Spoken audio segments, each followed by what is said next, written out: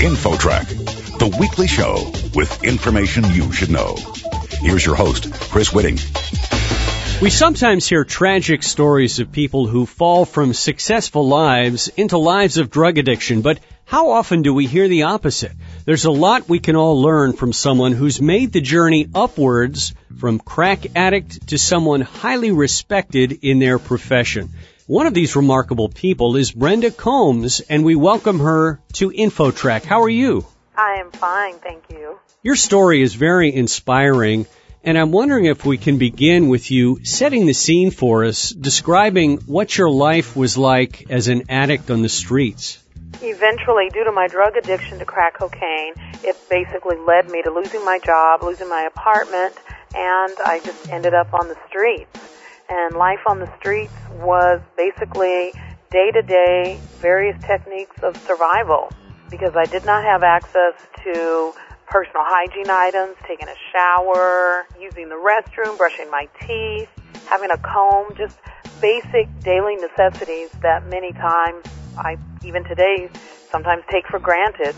Just became a situation where I was willing to do what I had to do to survive. Digging through the trash cans for food, going through dumpsters behind Jack in the Box and McDonald's, trying to find a half-eaten burger just to have food. How did you relate to the people who are the average everyday people that you would probably see each day, maybe avoiding you or walking past you? At the beginning, I was very embarrassed because I felt so out of place, and it was just very, very embarrassing, which of course caused me to have more depression about it, which the only way I knew how to deal with the depression was to get high to cover up those emotions and those feelings, because I wasn't dealing with my feelings, so I would just try and cover them up. I think it's good to point out that you came from a pretty good home and your parents gave you a good upbringing, but you fell into an addiction situation. Just tell us how that started. Well, like you said, yes, I was very fortunate to be raised by both a mother and a father. My parents did not drink or smoke. They didn't go to the clubs. They didn't use bad language. We were a very close-knit family.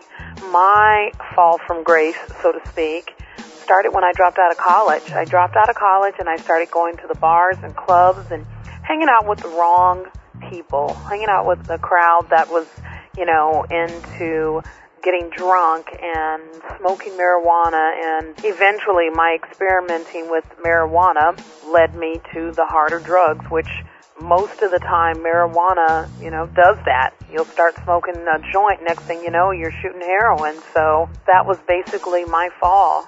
And Brenda, after that fall from grace you took and you were really struggling on the streets, what were the things that got you out of that scene? What got me out of it, ironically, was I had been up all night in an all-night crack binge, just smoking crack all night long. I woke up the next day in an alley and realized someone had stolen my shoes while I was sleeping.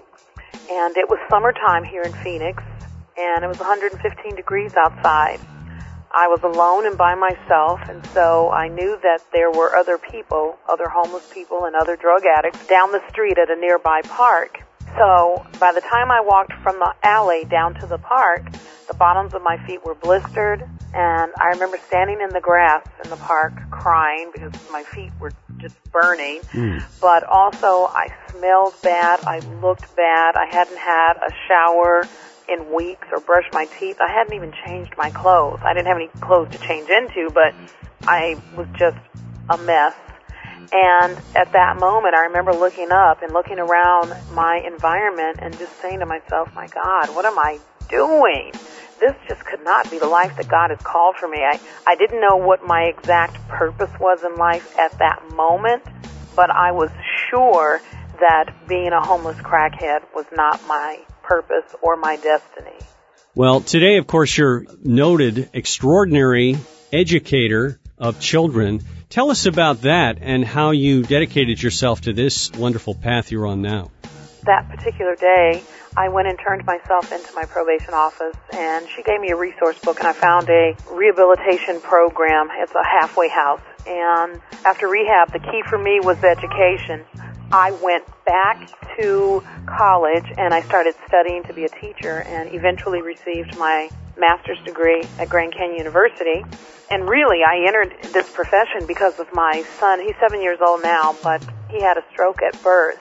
And shortly after he was born, I went through a divorce, and I was a single mom working 2 jobs that weren't really getting me anywhere. Mm-hmm. And, you know, like many parents, I wanted to give my son a better life, and education was the way for me to do that.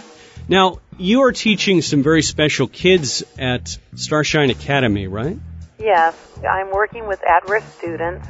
Some of my students are also homeless, and there's a few students here that are on drugs, and this is really a good fit, a good environment for me because I can relate to almost every issue that these students are dealing with on a day-to-day basis. And I have shared my story with them to let them know that being on drugs and doing drugs, it doesn't make them cool. It really is devastating not only to their lives but to the people who love them. And it's really stopping them from being the best that they can be. So I try to encourage them and let them know that A, they can get off of the drugs, and B, in spite of their current living condition or circumstances, they still have what it takes inside of them to grow up and go out into the world, being productive members of society, showing great examples of love and service to others, and making their dreams become reality. Brenda, I want to ask you, what do you think about homeless people in general? You've obviously done really, really well, and you've come out of that. Is there something that can be done about homeless people in general to help them? I don't have an answer that's going to stop the situation of the homeless crisis in this country, but I do think that many times we shouldn't always be quick to pass judgment. Not everyone that is homeless is a drug addict or an alcoholic. And until we walked in someone else's shoes and know their circumstances, because I know when I was homeless, many times I ran into people who were doctors, firemen, secretaries, nurses, and just unfortunate circumstances led them to being homeless. And I am sure right now in this country there are hundreds of thousands of people who could possibly be just one paycheck away from being homeless. And there's also a large portion of veterans and people who suffer with various disabilities and mental illness that are also homeless. At the same time, yes, there are thousands of people that are homeless due to the choices that they made, you know, including alcoholism and drug abuse. Every person deserves an opportunity to turn their lives around. As we wrap this up, Brenda, I'm just wondering if there's any last words of advice you might have for parents raising their kids who want to keep them on the right path, or for anyone who may be close to a fall. I would make sure that I am showing them positive love, support, and encouragement. Because, you know, when a person has fallen or they're going through that dark situation, most of the time they already feel bad about it. They are already dealing with a depressive issue or low self-esteem. By giving them hope and support and loving, positive encouragement and letting them know that you're there for them is really, to me, the beginning step. You know, when I tell my students that I used to be a homeless crackhead, and soon I will be known as Dr. Brenda Combs as I pursue my PhD in educational leadership at Grand Canyon University. So if I can go from being homeless to soon being Dr. Brenda Combs, then I truly believe that everyone can do so. I think that it's possible for every person to make a positive impact in their families. Those families will impact their communities, and those communities will impact the world. Well, I can see why Grand Canyon University calls you their ambassador for inspiration and achievement, because you certainly are inspiring. And it's a beautiful story, and we so much appreciate you sharing it with us today on InfoTrack. Well, thank you for having me. It's been my pleasure, and I just hope that everyone does the best that they can for themselves. Next, how parents of boys can help them do better in the classroom. The startling facts coming up. Don't go away. InfoTrack will be back right after this.